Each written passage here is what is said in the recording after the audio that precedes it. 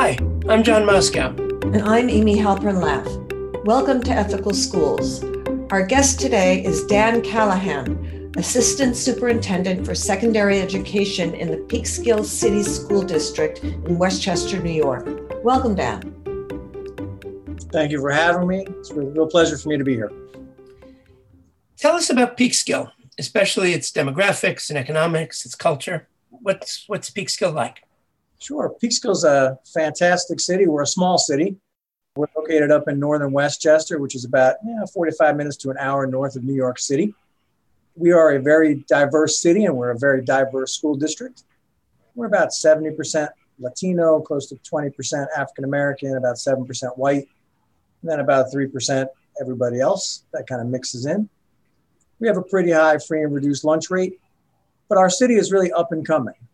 We've seen a huge demographic change over the past 10 years, and we've seen a revitalization of our downtown. And there's, construction going on around the waterfront. We've seen new museums and art galleries and restaurants. So it's an exciting time, to be in Peekskill. And we've seen great changes in our school district, a lot of progress, a lot of growth, in scores and enrollment, programming. So it's a great place to work. I'm very fortunate. How have the demographics changed over the past, say, 20 years or so? I would even say it's even less than the 20 years, but Peekskill used to be a very large community that was about 50% African-American and 50% white. They didn't have a very large Latino population. And in the last 10 years, we've seen our Latino population go from about 20% to close to 70% in our school district. And with that, we've seen a large number of growth in our ENL students. That's students for whom English is a new language. Yep. We seem to have a large number of students coming in from places like Ecuador and Guatemala. And that's reflective in the city as you see those type of restaurants and small shops are starting to pop up from those cultures. How have the schools had to adapt to the changing population? Well, that's been one of our big initiatives here. We've brought on newcomer programs for students that are brand new to not only our school, but our city and our country. And we try to, not only teach them the language, but teach them what it's like to be in Peekskill, what it's like to be in New York, what it's like to be in America. It's a big change for people coming to a new country, especially for students. And the schooling, it might be very different. The schools they're used to in their former country may not be similar to the schools we have here in New York, especially, classes, programming. So there's a lot for us to develop. In addition, in our high school, we began putting in classes that are taught primarily in Spanish. These students' home language is Spanish. And as we know, strengthening one's home language does help them strengthen a second language. So we found that, if you want to meet students where they're at, we figured we would offer some of our core classes in their native tongue. Dan, I'm sure that every day you're faced with ethics-infused decisions. How do you balance the competing needs of sort of being consistent, treating all students fairly, and being compassionate to individual students and their specific set of circumstances? That's a great question, Amy. Every decision we make, we try to look at every situation individually. We try to take the needs of the students, that in particular student in one particular situation. And we try not to compare, even though there are times we do have to be consistent in decisions we make if situations are similar. And one of our hardest parts, as you talk about the ethics of it, is the needs of that student may be in complete conflict with the needs of maybe the institution or our organization. So then we really have to weigh what decision do we want to make? What is in the best interest of decisions we've made in the past so we're consistent with our institution, or that may be in direct conflict with what the best decision may be for that individual student. None of us, kind of like doctors, it's a do no harm approach. No educator wants to harm a student in any way, whether it's dealing with grades, dealing with behavior, social, emotional, we always want to do what we can in the best interest of our kids. And that sometimes puts us in direct conflict with other decisions we've made in the past. So we do try to weigh in. We form a team of people. We get as much input as we can. We look at all the data surrounding the situation, whether it's school data or family data, situations that surround that individual student. And then hopefully we're making the best interest for everybody in mind, especially the student. Can you give some examples, some of the kinds of things that you have to make decisions about? Sure. I can give you certain things that are most recent. Here we are, we're halfway during the school year, second quarter is about to end. And there's a couple students that are interested in possibly dropping classes. And our policy right now, if you talk about what our organizational practice is that at this point in the school year, you're not allowed to drop classes. But this year, especially with COVID, what some families are going through, other responsibilities the student may have to take on, especially at a high school level, where students may have family responsibilities and they may have to work. So being in school full day may not really be possible and what's in the best interest of that student and that student's family. So now we have to weigh the decision of our policy and our practice of not being allowed to drop classes versus this student that maybe can only be in school for the first half of the day as they have responsibilities elsewhere. Do I punish that student by sticking with our practice? Or do I look at that student as an individual and all the circumstances surrounding that individual case and decide to allow that student maybe to drop a class or two because that's the best thing for them at that time? That's a prime example we're dealing with right now as we're about to start the third quarter of our school year. So what's the process by which you would take on an issue like this? And who else do you involve in making that decision? I mean, that situation, or I can imagine others where it seems like there's no right answer in the sense that you can't both be consistent necessarily and be compassionate. So how do you work that through? Well, first off, I never make a decision in a vacuum by myself. You consult with your building principals and your building administration, the teachers that may be involved, the guidance counselors, obviously the student's family, the parents may have to be involved. If there's any clinicians that are involved with the student, like a social worker or a psychologist, you want to gather as much data as you can, as many viewpoints, as many lenses, because everyone looks at every situation from their own perspective. Then I may have to talk to other people that maybe have history with similar decisions, so I know kind of what the backstories are in decisions we've made prior. So it's a team of people that get together, and while you may not be able to come to a unanimous decision, you can come to some consensus on what the best decision to make about this individual situation. And then, the process is to document everything, make sure we have everything written down so we know why, the decision we made and why. So in case I need to reflect on that or someone else needs to reflect on it in the future about why we made that decision. And then you had mentioned when we were talking before that you keep track of these decisions in your systems database? Yeah, probably all schools have forms and paper for everything, we're that kind of society now. And then we have a student management system that allows us to put all the information in.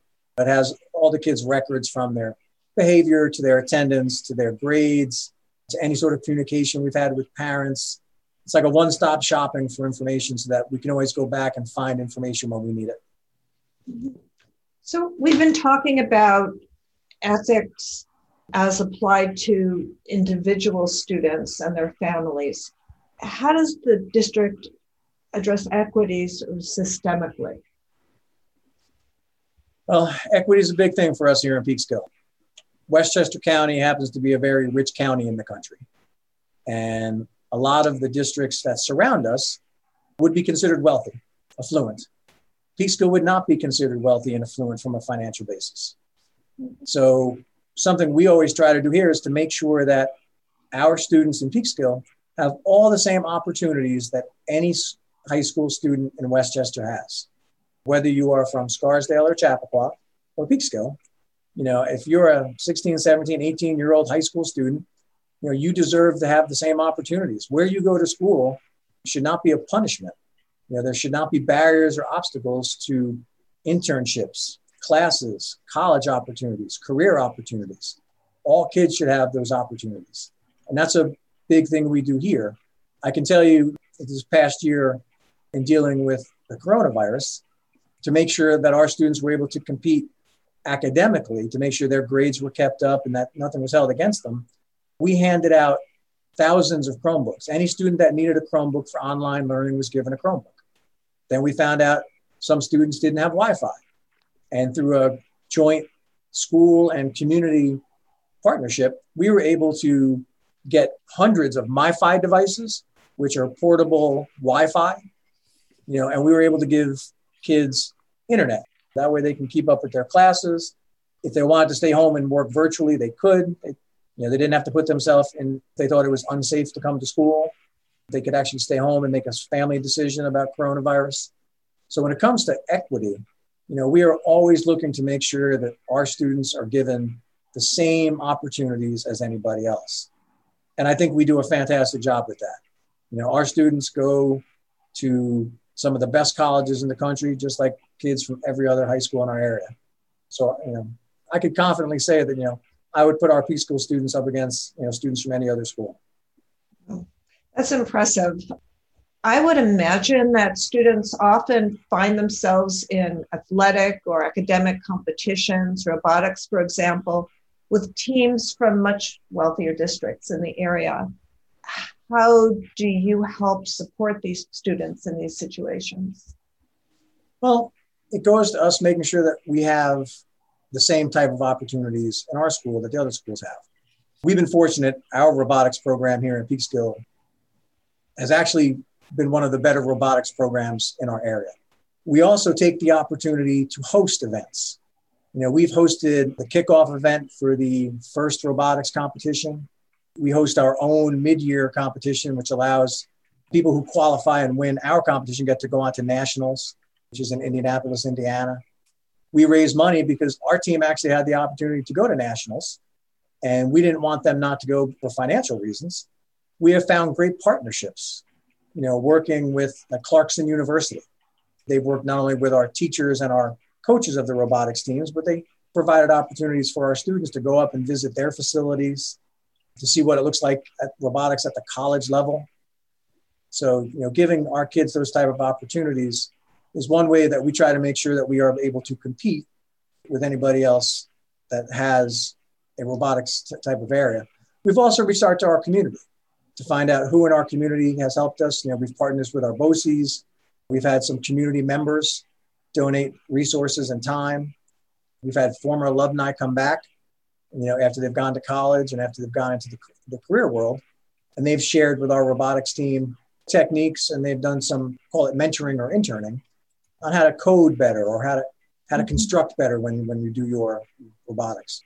It's a whole collaborative effort, and it takes the willingness of the staff who are in charge of those type of programs to make sure that we are not falling behind, that our kids are given all those same opportunities. And then when they do see when there might be a deficiency, we address it. When we go to certain competitions, we'll notice certain things other teams have that maybe we don't. And we learn from that. And then what we do is try to address that as we move forward. It's not so much about getting to perfection, but always having progress. Just a quick question. You mentioned BOCES. For listeners who are outside of New York State, could you quickly describe just what BOCES is? Sure. BOCES is a cooperative educational, technically school. What it is, it's a consortium of 17 different districts from our area that work with BOCES. And BOCES puts together programs that'll serve all 17 of its neighboring districts. So we have kids that'll go there for something like auto body. Like, we don't have any true old CTE or shop programs anymore. BOCES seems to have all those. Auto body, small engines, programs for law enforcement, nursing. So kids that maybe not want to go on a college path, but more of a career path, find that, BOCES has opportunities in classes that most regular schools in our area do not offer. Mm-hmm. The other things BOCES does is BOCES offers a tremendous amount of professional development and programs for schools, for our administrators, for our teachers. If a bunch of districts are struggling with the same issue, they will try to set up some sort of program to help address those needs. And BOCES is very popular in New York State. There are BOCES all over New York State. Every section, every area of schools usually has one. We're fortunate enough to have two in our area. We have Putnam Northern Westchester BOCES and Southern Westchester BOCES, and they are a tremendous partner for us. Anytime we have some questions that maybe we have trouble answering, they're an email away, and if they don't have the answer, they're pretty good about finding people that can help us. So you were talking about equity in terms of dealing with surrounding districts and those wealth imbalances. what kinds of things, I know you've talked about having, for example, an equity audit. What kinds of things does the district do internally in terms of sort of systemic equity? We'd like to think all of our programs are open to all students. Doesn't matter your race, your gender, your sexual orientation, anything.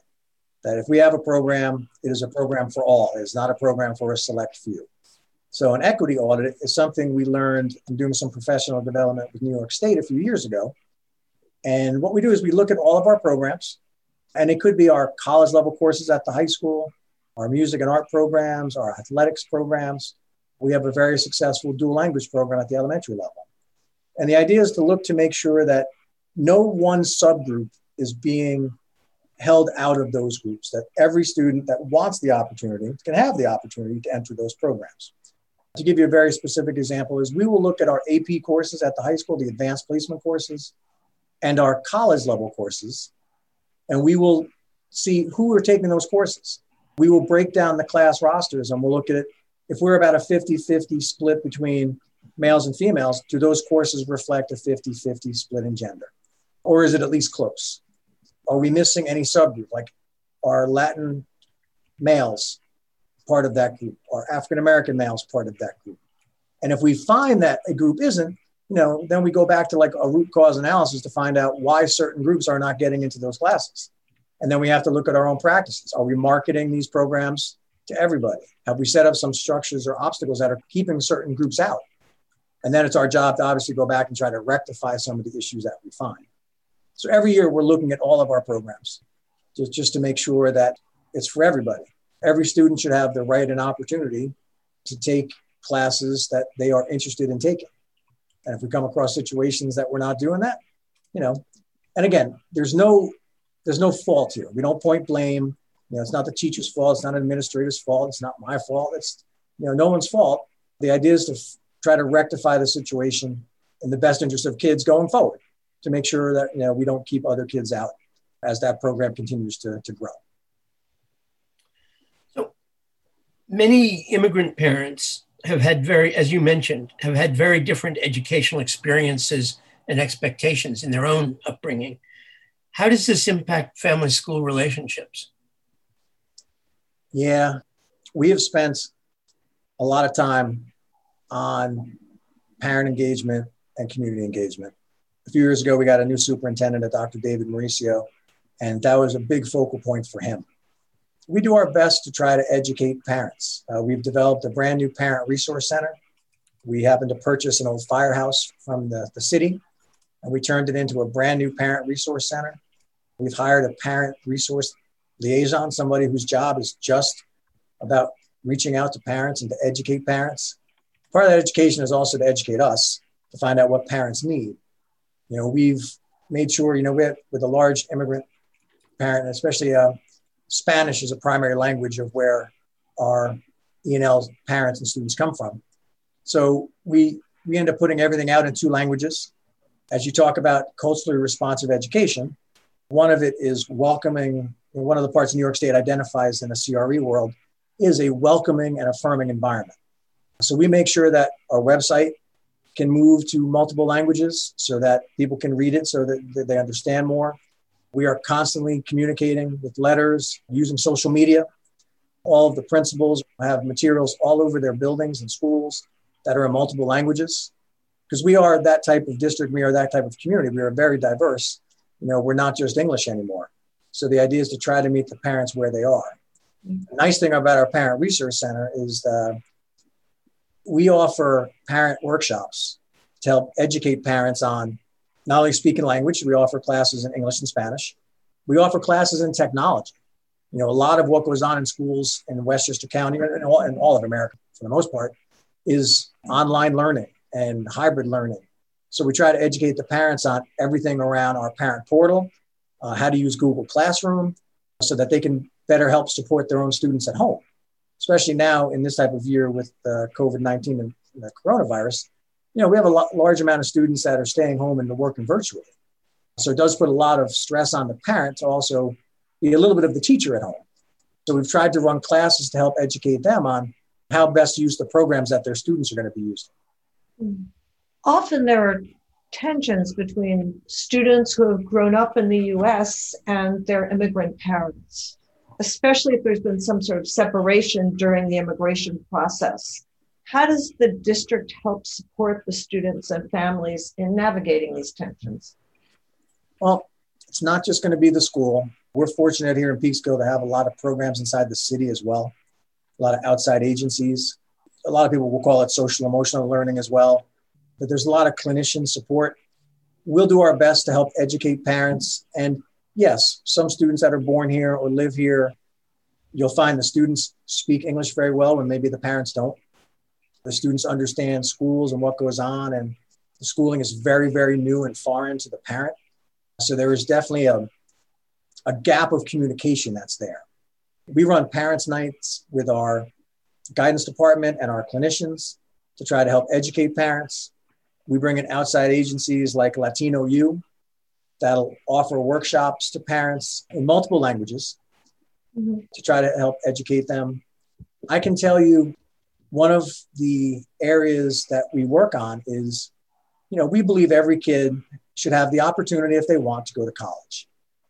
And what we find is some parents, while they believe in a high school education, don't always believe in a college education. They believe that maybe their children need to go into the workforce and find a job and a career right out of high school.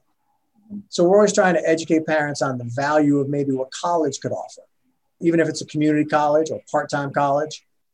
And that's sometimes a big argument. What we see at the high school level is the difference of opinion between what the child who's going to graduate, who maybe wants to go to college, and a parent who feels they need to help their family, and go into the workforce. So we definitely do try to do as much education as we can, showing the values of all of it.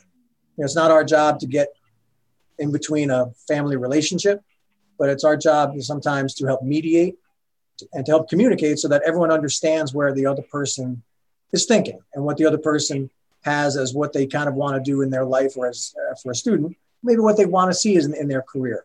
Their opinion, a student's opinion of their career may not be what the parent may want. And like I said, it's not just about the school district.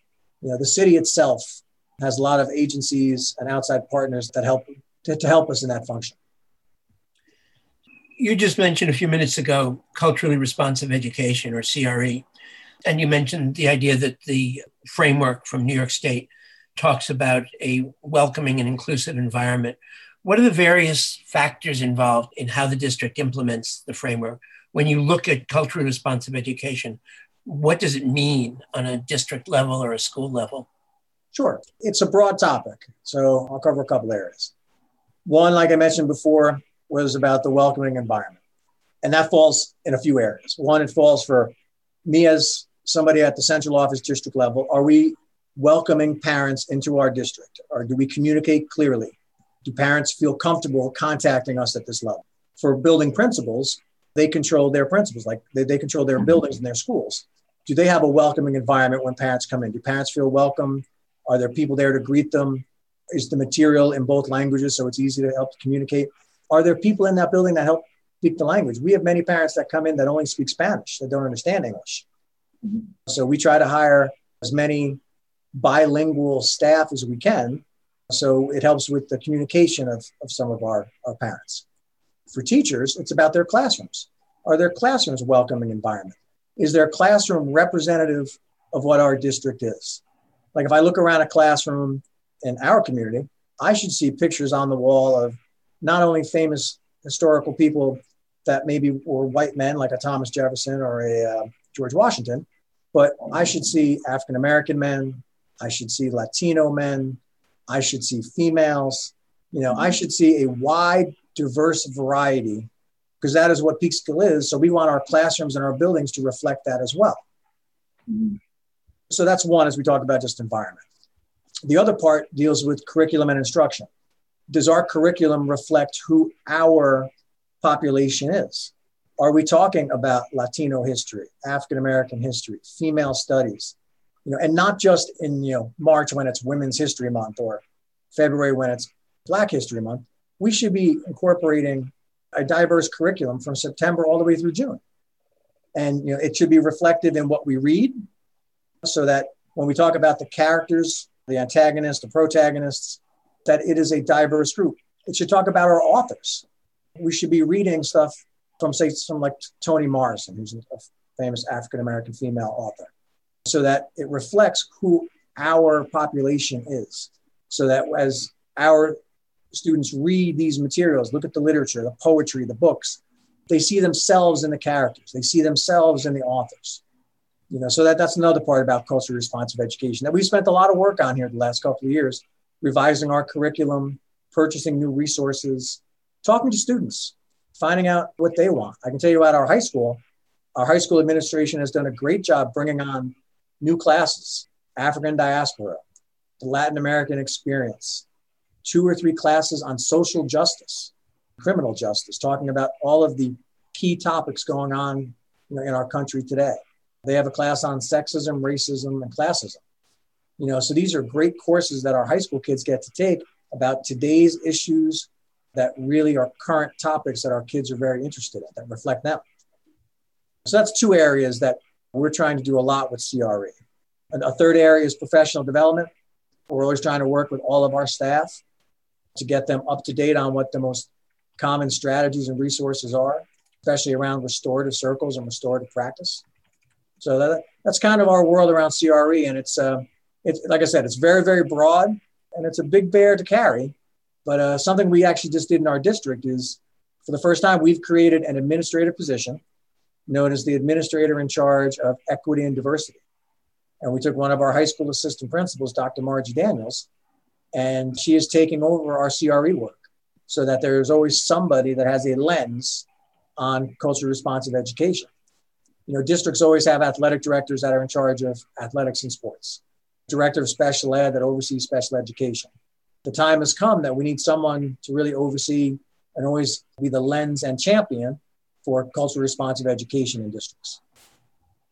So, like many other districts, Peekskill's been cited, in this case by New York State, for a number of years for disproportionate suspensions of Black boys and young men, especially those in special education. What's the district doing to reduce suspensions and this disparity?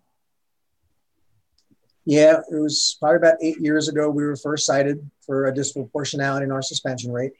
So the first issue you have to do in that situation is admit there's a problem. And this is where looking at data helps. Who are we suspending? Why are we suspending? What are they getting suspended for? And then after you look at the data, trying to, you go back to that root cause analysis I talked about before, go back to the beginning to figure out what we need to do different. If we don't do something different systemically here, we're going to end up with the same suspensions and the same data. And culturally responsive education plays into this as we start talking about restorative practice and restorative circles, finding new ways to discipline students. I can look back into the 100 years, back to the 50s and 60s. Schools haven't changed a lot when it came to discipline. If you did something wrong, you went to see the assistant principal or the dean and you got detention. If you did something very bad, you got suspended. That's been around since schools were around with time immemorial. And we never, as technology changes, schools adapted. As curriculum changes, schools adapted.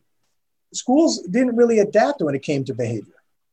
Only now are we starting to realize that, to really address behavior, you need to find out why the student acts the way they do, what we can do to change maybe the environment they're in, or to help the student, learn from it. Just giving someone a detention or a suspension doesn't change the behavior. It's considered punitive and punishment. But if you really want to affect change, let's get back to why the student is acting the way they're acting. Talk to the student, talk to the family, talk to the teachers that are involved, develop a plan that involves everybody about how we can stop that behavior from happening. Because we all play a role in it. An assistant principal or a building principal isn't doing their job. They're just handing out the punishment and then forgetting about the situation. What we want to make sure is that that situation does not occur again, or that if the student feels that behavior coming on, that there's a plan in place to try to address it. So something we've done here in Peekskill is we partnered with the NYU Metro Center. They had a TAC-D group that helped us form something called Guardians of Equity, which allowed us to bring in some professional development for our staff that is still currently going on. We are still talking about restorative practices. We are still talking about restorative strategies, giving teachers other opportunities and other strategies in dealing with behaviors in class. And not every strategy works. Sometimes you got to try a few before you find something that is successful. Dan, what advice would you give to someone becoming a superintendent or an assistant superintendent? Wow, that's a tough one. The job I'm in today is definitely different than the job I started 8 years ago, and it's the same job. What I can say about being a superintendent or an assistant superintendent is it's a job that's 24/7. There is no off day. Your phone will ring or you'll get text messages on weekends, at nights. Because while a school may be open from only 8 to 3, the responsibility we have to the community and to our students, does not have any time limit to it. And I think the one thing advice I'd give any of them is it's okay to admit that you do not know everything. The job has become so broad, so advanced, considering we just had the inauguration.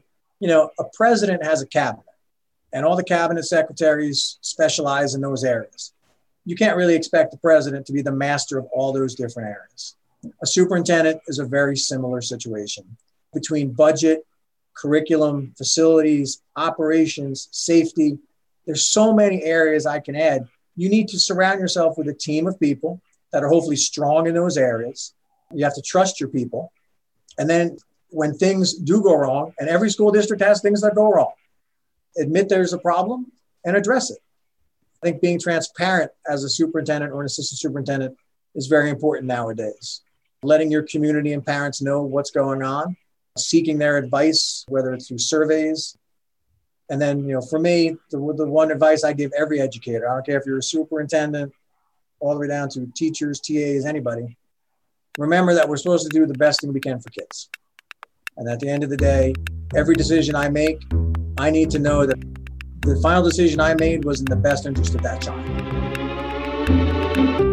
Thank you, Dan Callahan of the Peekskill City School District. And thank you, listeners. If you enjoyed this podcast, please share it with a friend or colleague. Subscribe wherever you get your podcasts and give us a rating or review. This helps others to find the show. Check out our website, ethicalschools.org, for more episodes and articles, and subscribe to our monthly emails. We post annotated transcripts of our interviews to make them easy to use in workshops or classes. We work with consultants to offer customized SEL programs with a focus on ethics for schools and youth programs in the New York City area. Contact us at hosts@ethicalschools.org or on Facebook, Instagram, and Twitter at Ethical Schools. Our editor and social media manager is Amanda Denchi. Until next week.